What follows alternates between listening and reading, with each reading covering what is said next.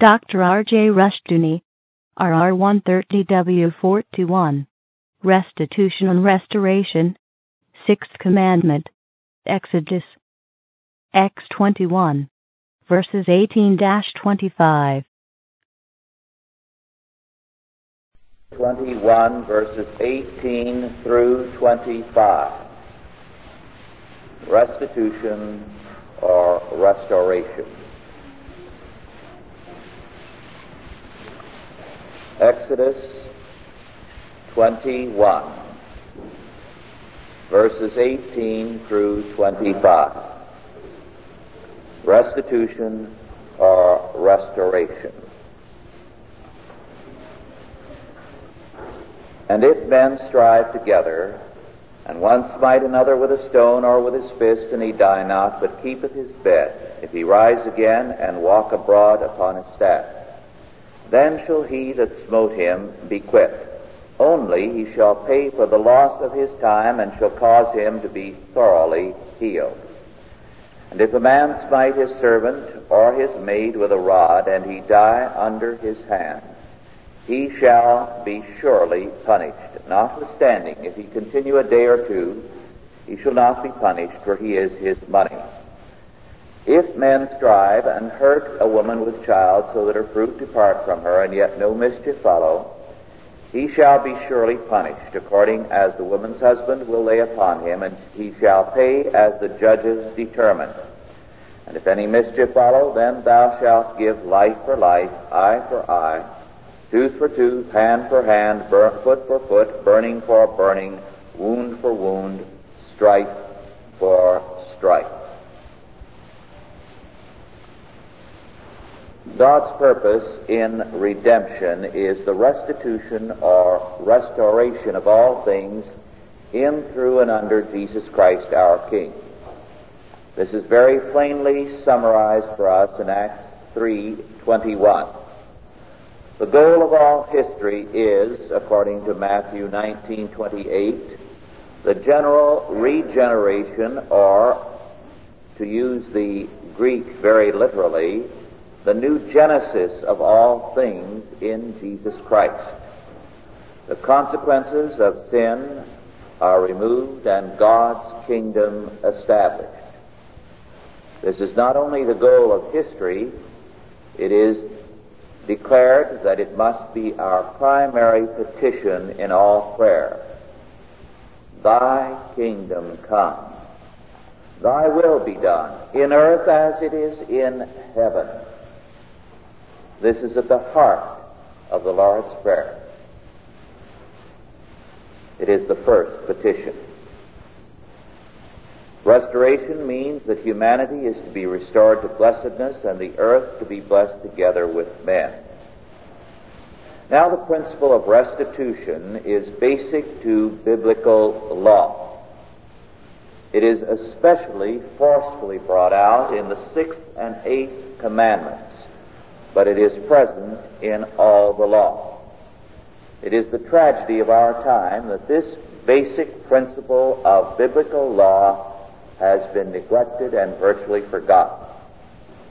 Briefly summarized, restitution means that if a man steals $100 from you, he must restore the 100 plus another 100, the exact amount he hoped to profit thereby.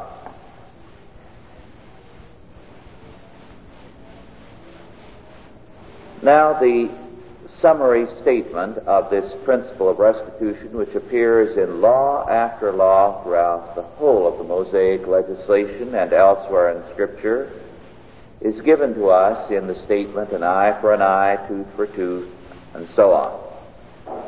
This means restitution. It is revealing that not only the modernist scholars who are trying to discredit the Bible, but also so many evangelicals, insist that this means that in the early days of the Old Testament and through much of the Old Testament, if by accident you knocked out the eye of someone else, then your eye had to be gouged out. Now, of course, this is evolutionary thinking applied to the Bible. There isn't a shred of evidence that this is what the Bible ever meant. In fact, it goes directly contrary to all the evidence. We can understand why the evolutionists insist that this is what must have been the case, even though there is no evidence for it. But why should the evangelicals like Merrill Unger of Dallas Theological Seminary insist on the same meaning? It is, of course, to discredit law. Because they are antinomian, they do not want the law to stand. And so at this point they join ranks, premillennial dispensationalists, with the unbelievers to try to undercut the Bible. But the principle, eye for eye, tooth for tooth, simply sums up the legislation which we have read. The laws from verses 18 through 23.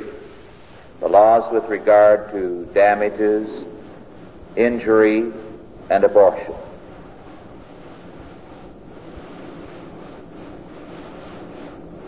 As we understand clearly the principle of restitution and analyze the various laws, not only these that I read, but a number of others, for example, Leviticus 24:19, Leviticus 24:18 and 21, and a variety of other laws, we find that certain principles of liability appear in biblical law requiring restitution. First, the guilty party was liable for the medical expenses of the injured. We saw this in our scripture reading. He shall cause him to be thoroughly healed, the law declares in Exodus 21:19, which we read. Moreover, in that same verse, we find, second, that the guilty party is liable for the time lost from work. Third, the guilty party was liable to damages, to a general compensation for the injury. Fourth, the guilty party was liable if it were his animal that had done the damage, and he had greater liability if his animal had a previous record of violence. Now, when we deal with the principle of restitution or restoration, we have to say that, of course, we find it in non-biblical law, and we find it in the law today. The term, as the law uses it today, is compensation or damages. Thus, restitution is still with us to a degree. But there is a radical difference. A radical difference in our use of the idea of restitution, which undermines the biblical purpose of the law. Compensation and damages, as we meet it in law today, is simply a hangover from the biblical principle. It has been basically undermined and supplanted. It is a survival. What is the difference?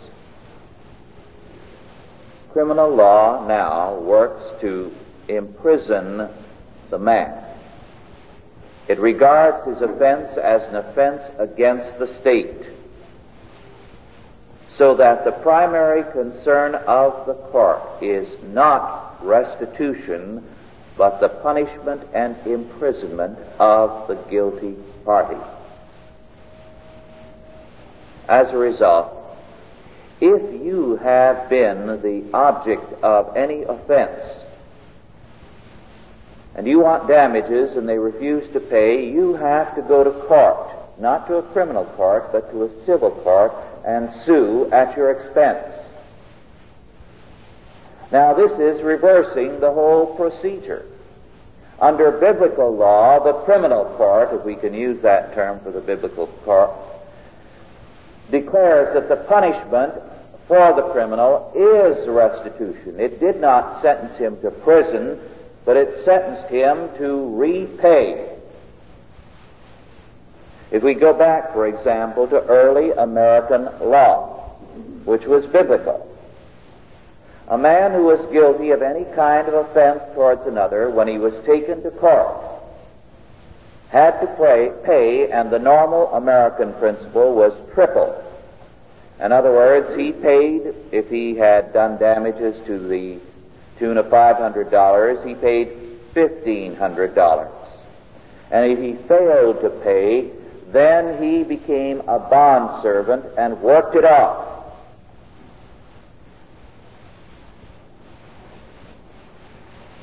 What happened to the biblical law of restoration, of restitution?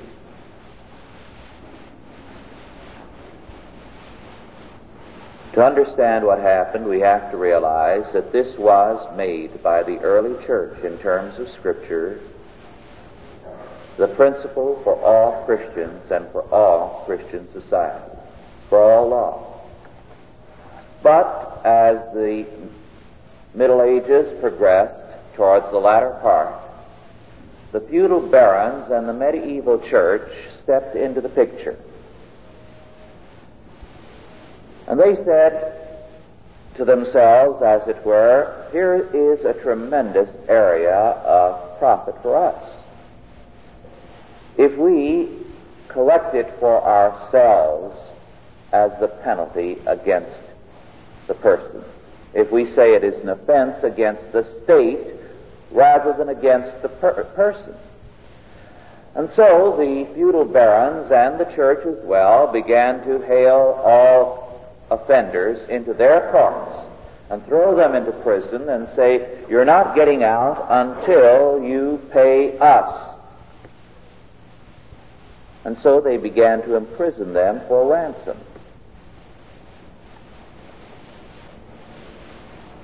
And they either confiscated all their property or their relatives paid up a certain sum as was laid upon them. The victims in the process were neglected. The state collected, or the church collected, not the victims.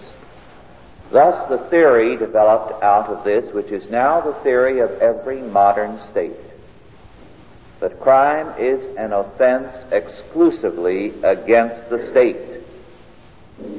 It is an offense against, say, California, or against Her Majesty Queen Elizabeth, or against the French government, whatever the case may be. The rights of the victim thus are neglected, and he must start a civil suit to get compensation. Now, to sum up this entire history of a transfer of law from restitution to imprisonment, we must note first what we've already stated, that the shift from restitution to imprisonment has its roots in the seizure of power by church and state, which was originally a shakedown with imprisonment as a part of the shakedown. In the process, of course, the church has lost out, and the state has taken over entirely. Second, the state made imprisonment its criminal law and relegated restitution to civil law, with little care to enforcing the results of its own decisions in civil courts. About 18 years ago, an attorney in the state of New York checked out all the civil suits for damages, cases involving restitution. And he found that only about 10% of all the judgments awarded were ever collected. There is reason to believe the percentage is much lower today. What does this mean? You go to court, to a civil court, and institute proceedings at your expense to gain restitution. The court awards it to you, but the court does not work to collect it for you. you then must start proceedings again to collect it with almost little or no cooperation from the state. As a result, what compensation can you get? Increasingly, the percentage of collection on such suits is less and less.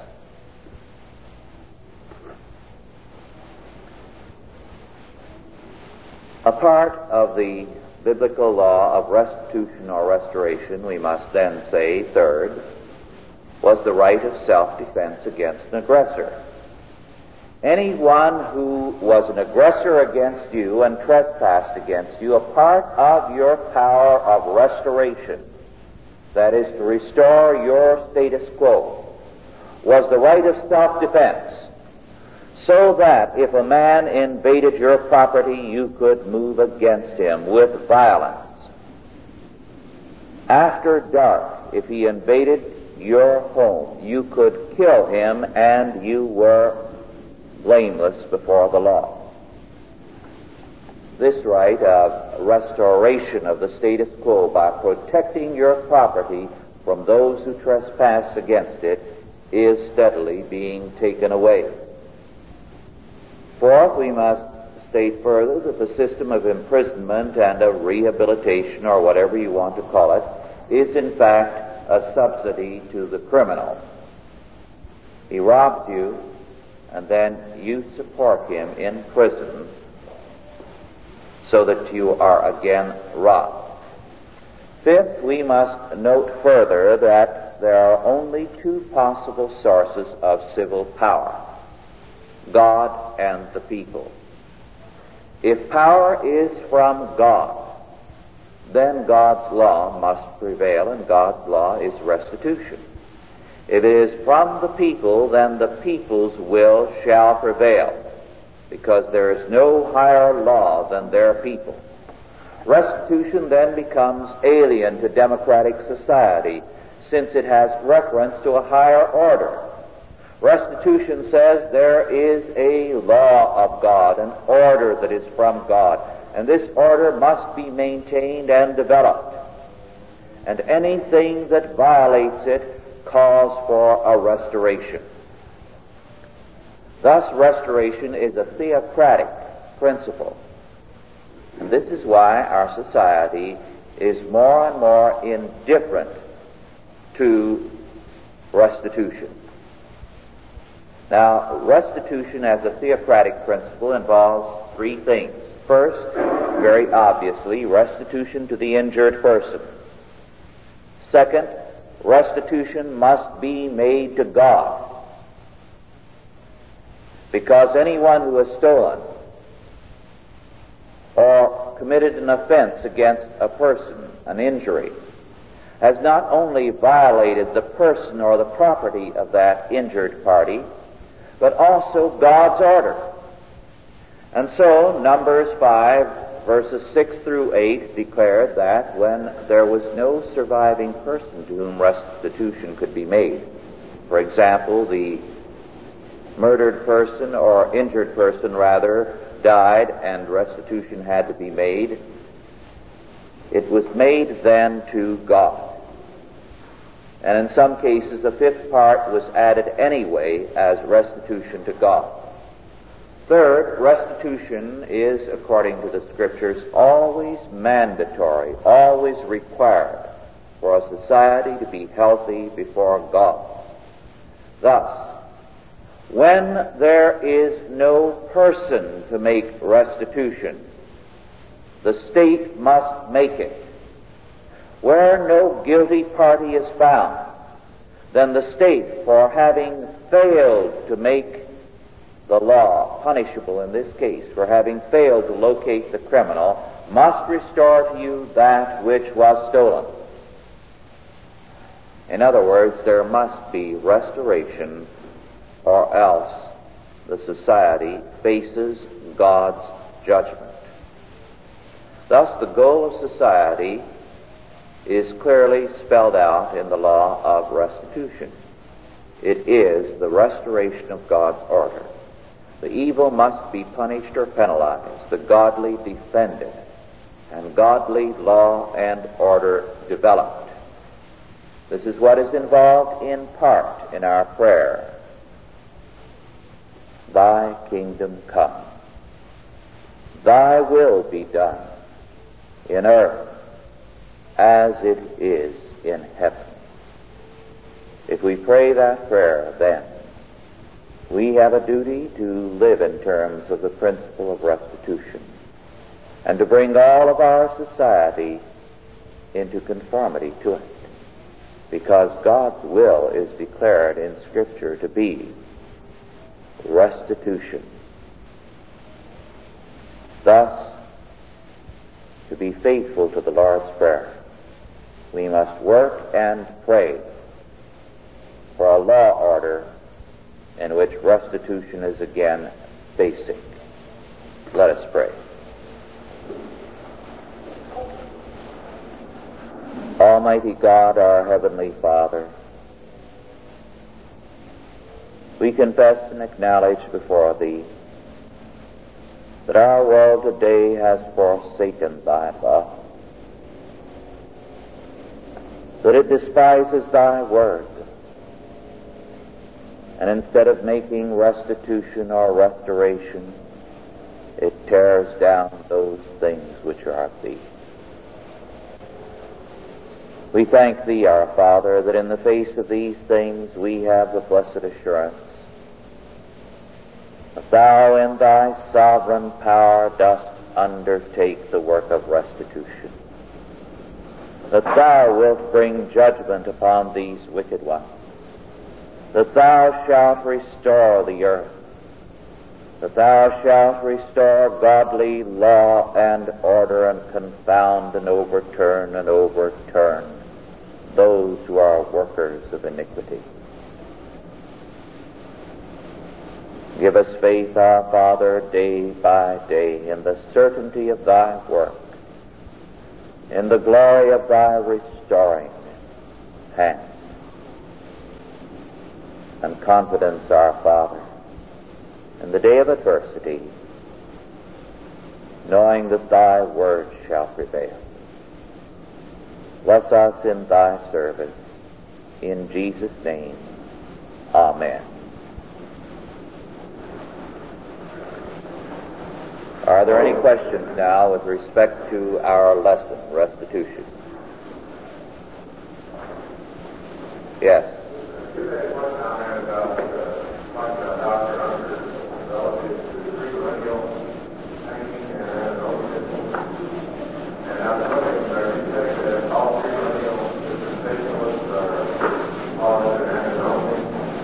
Yes. The relationship between premillennial dispensationalism and what?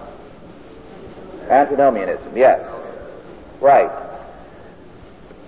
The fallacy of Dr. Unger, who is a very able scholar, is this, that as a premillennial dispensationalist, he believes that there are various dispensations, so that the law belonged to one dispensation and therefore it has no application for us, so that the law is of no significance to him, whether it's the law that I read or the Ten Commandments or any other law. In fact, because most premillennial dispensationalists are logical, they do not believe in using the Lord's Prayer. And I have known pastors who absolutely refuse to have the Lord's Prayer in their services. In fact, I know of one Episcopal congregation which had not too long ago such a pastor, he is still there in that community, who refused to use the Lord's Prayer in the services. And his reason was a logical one, because someone told me she challenged him, and this was the answer that was given. Now, since we do not hold to dispensationalism, believe that God has had one way of salvation throughout all Scripture. It's always been of grace. And in the Old Testament, it was set forth through the sacrificial system. which typified Christ. So that salvation was always through Christ, through the blood of the atoning Lamb. And the obligation of the believer, both in the Old and the New Testaments, has been that they have been saved to keep the law. As St. Paul declared it in Romans 8:4, the purpose of our salvation, that the righteousness of the law might be fulfilled in us. Thus, the whole Bible is one book for us.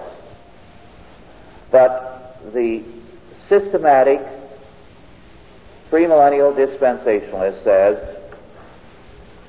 the law applied to theocratic Israel, it has no meaning for us, and neither do most of the Gospels,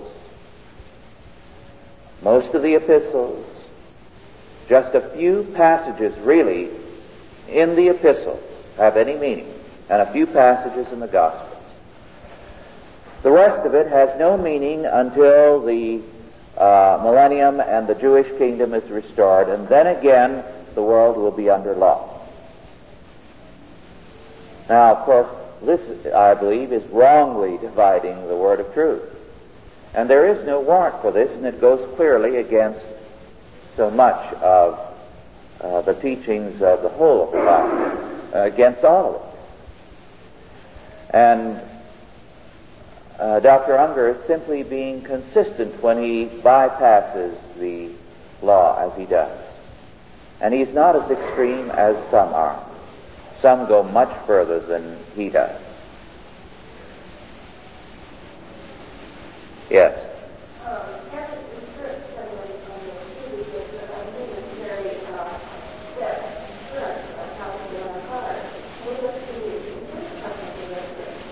A very good point, yes.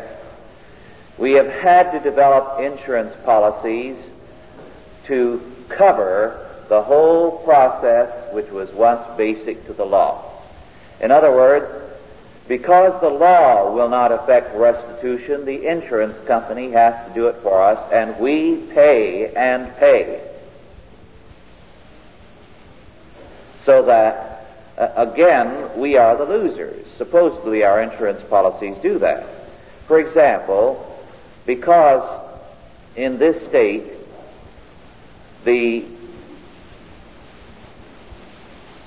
matter was becoming so serious with respect to traffic accidents, laws were passed to make insurance mandatory, or more or less mandatory. Now, those of you who are in insurance know more about this than I do, because I'm rather vague here. But a few years ago, the problem was very serious. So we had this state law, and of course the problem immediately was that many of these people could not qualify for insurances. They had a bad record. Now, did we say then, these people cannot drive a car because they are obviously irresponsible? On the contrary, the law then required that insurance policies be issued to these drivers who were really incompetent. And it required that the companies accept them. So now the companies accept them and pass them around, assign so many to each company, and you pay their premium because your premium is raised proportionately to take care of it. So that supposedly this law was to help make restitution, but actually it penalizes you all the further. Yes? Was rehabilitation considered in biblical law? No, it was not considered. The purpose of biblical law was to effect restitution. Rehabilitation was the responsibility of the individual. Either he changed his ways or he effected restitution by being executed to restore order. Incidentally, some states still require mandatory execution of habitual criminals, but this is at present going up to the Supreme Court and will almost certainly be knocked out, especially because the habitual criminal in this case is a Negro. Yes. According to the law, I guess that's our history book, because in the covenant we see Draco was throwing up some constitution for the Greeks. It's pretty rough. In fact, they all intended for death. And Aristotle said the law of Draco probably right. It was not 300 years before, but there's a part of the kind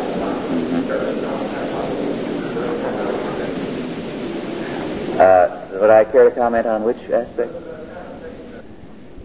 Yes, in ancient Greece you had a number of so-called legislative reforms.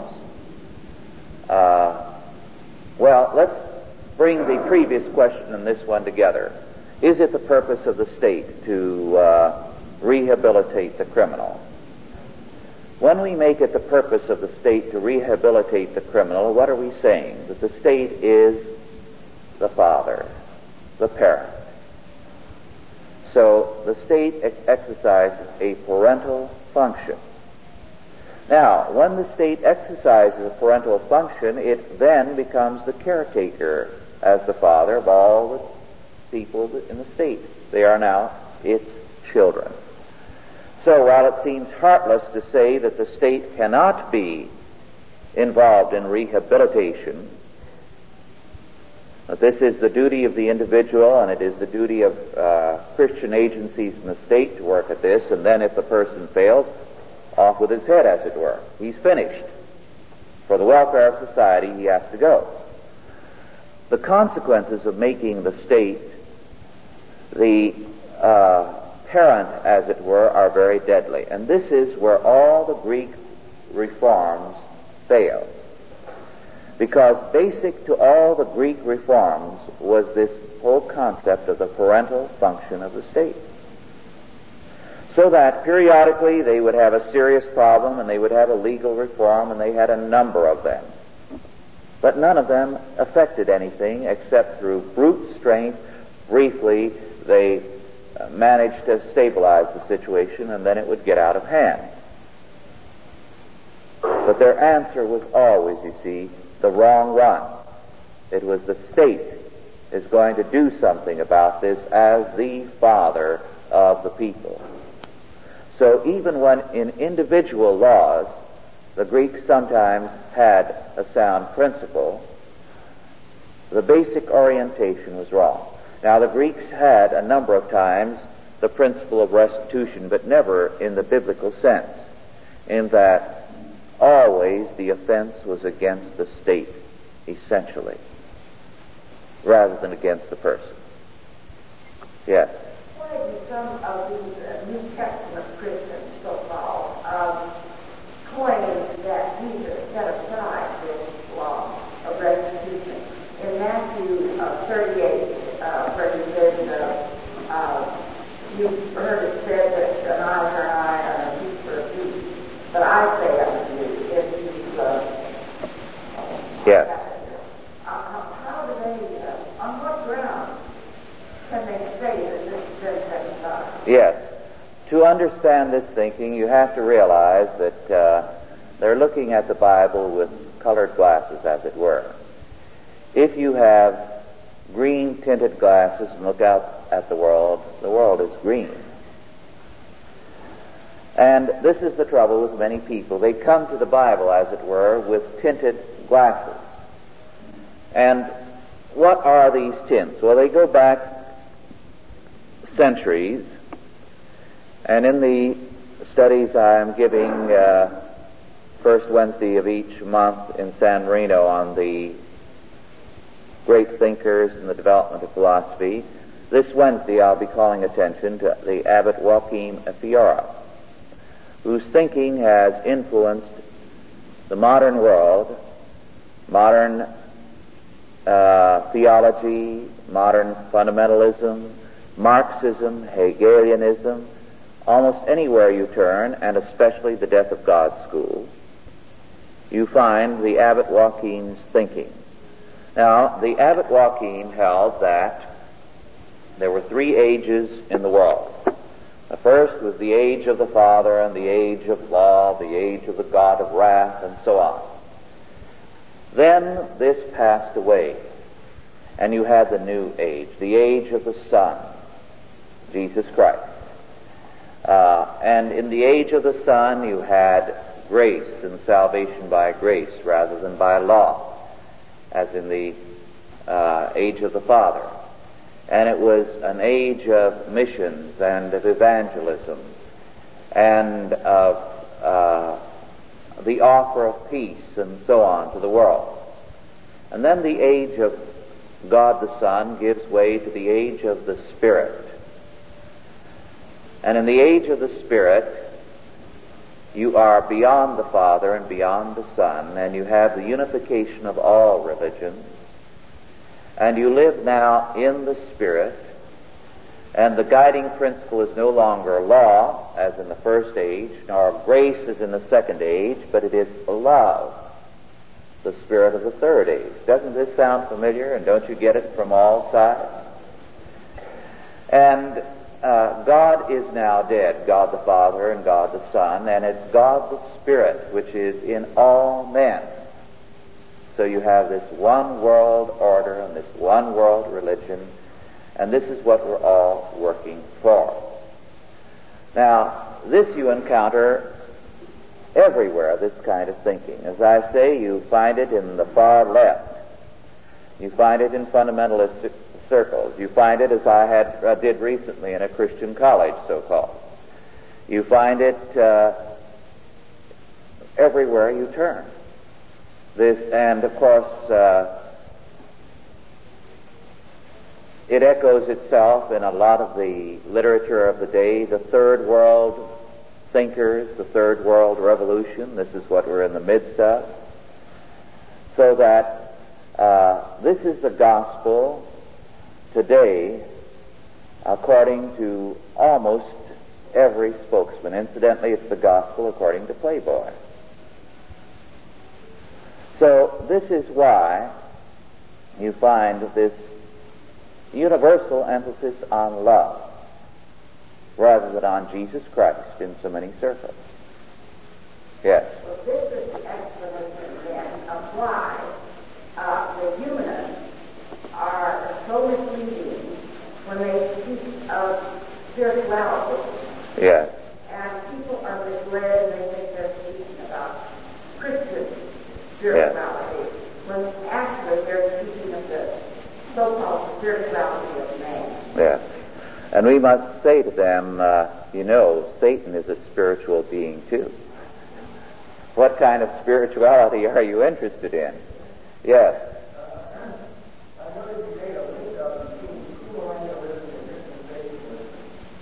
premillennialism. You're so right. Yes. Not all premillennialism is dispensational. Thank you for that correction. A good deal of it is, but not all. The Schofield system is dispensationalist, but there are some Reformed thinkers who are premillennial, so there is an element of premillennialism which is hostile to dispensationalism. Yes?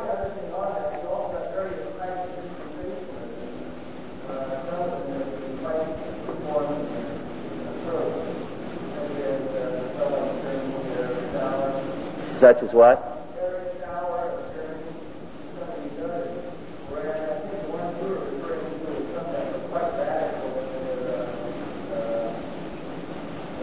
Yes. Well, you'll find elements of this in Eric Sauer, too. I haven't read all his works, but I've read the first volume of his trilogy, and it is there. Not in as strong a form as some of the Dallas people, but the elements of it are there. Yes. Some of the remarks that he observed that perhaps one of the major problems with America's constitutional principle is that the responsibility for our government is supposed to derive from our people. And that this useful responsibility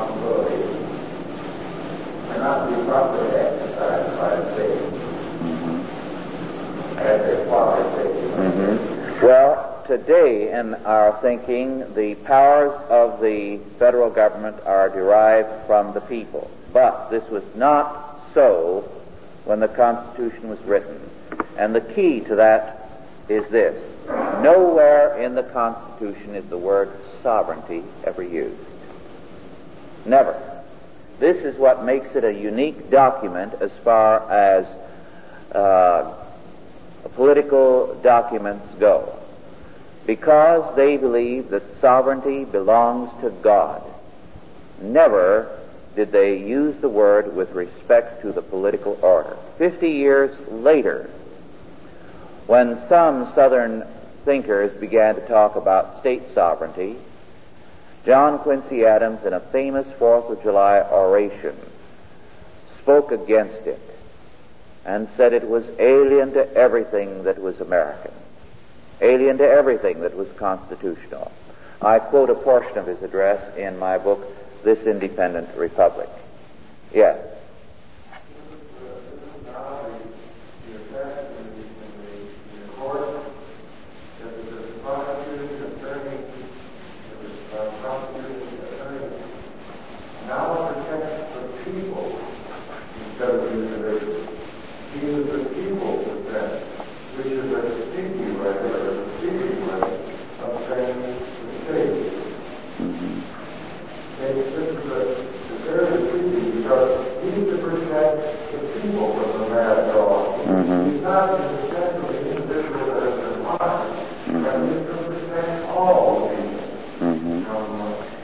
Yes. And of course the criminal is now given an attorney at public expense. Now what does this mean practically? Well, as I pointed out not too long ago, virtually every criminal who is arrested for a criminal offense is guilty. With the law being what it is, they are almost all guilty. But what is happening? Since an attorney is provided, the attorney can now dicker in the case of obvious guilt for a lesser term by threatening to tie them up. I sat in on some sessions recently. These were preliminary hearings of people who were caught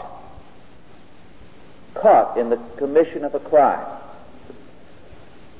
The first date of the hearing, the attorney, appointed at our expense, deferred the hearing, claiming they needed more time to prepare their case and to get further evidence. This meant that when the complaining witnesses, the people who were robbed and so on, appeared and waited around for an hour or two for that case to come before the court, and it was dismissed, they lost most of the morning from work. Then the second time, the preliminary hearing was held. And it took a good deal of the day. They tied up an entire courtroom for all of the morning and a portion of the afternoon. And of course, the logical conclusion was that these persons were bound over for trial.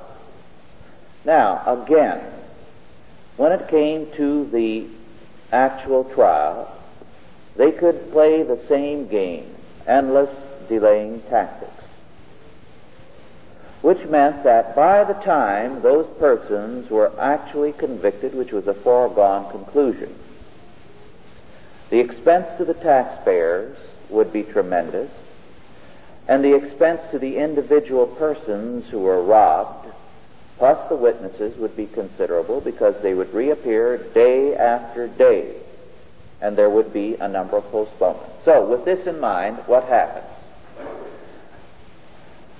On the day of the trial, the attorneys appear, and they tell the prosecuting attorney, well, we're going to need more time for this or that, and we've got a long case, but if you will reduce the charges, we will have our client plead guilty. So that the charges are dropped significantly, And instead of something that would put them in prison for 5 to 10 years, it's something that will give them, say, 30 or 60 days. And they plead guilty to that and get off. Why?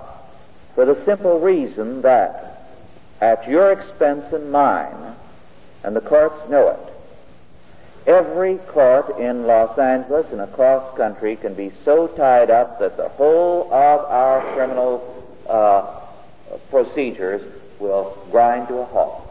They couldn't begin to process all these things. So you see, this means an effective breakdown of law and order. And this is what we're getting under this present system, which is a logical conclusion of something that has begun by defying God's provisions. Yes.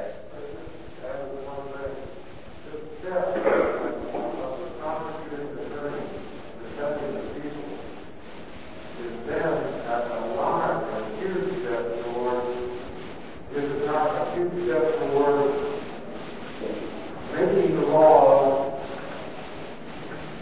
to give justice rather than to prevent injustice. No law should ever be made to give justice, because as we read in the Russian Constitution, everything is to give, but never to prevent, but to give. Therefore, this is the same step. If he's going to protect by giving these people justice, that is the wrong thing to do. You should be preventing injustice. Yes. The whole time. And it's a huge step towards it. It's actually a step, in my opinion, towards amending the whole time, throwing the whole Constitution out and regrouping it. Yes. Well, it's interesting that we have a public defender now who defends criminals. Public defender. Well, our time is up, but I'd like to call to your attention the lecture tomorrow night, and the flyers are on the in the back, by Dr. Bolton David Heiser, the last of his 4 Chalcedon lectures, Critique of Evidences for Evolution. Those of you who have attended thus far can witness to how interesting they have been, and last Monday evening how very amusing it was, a thorough delight. I trust you will be there. We're adjourned. Authorized by the Chalcedon Foundation. Archived by the Mount Olive Tape Library. Digitized by ChristRules.com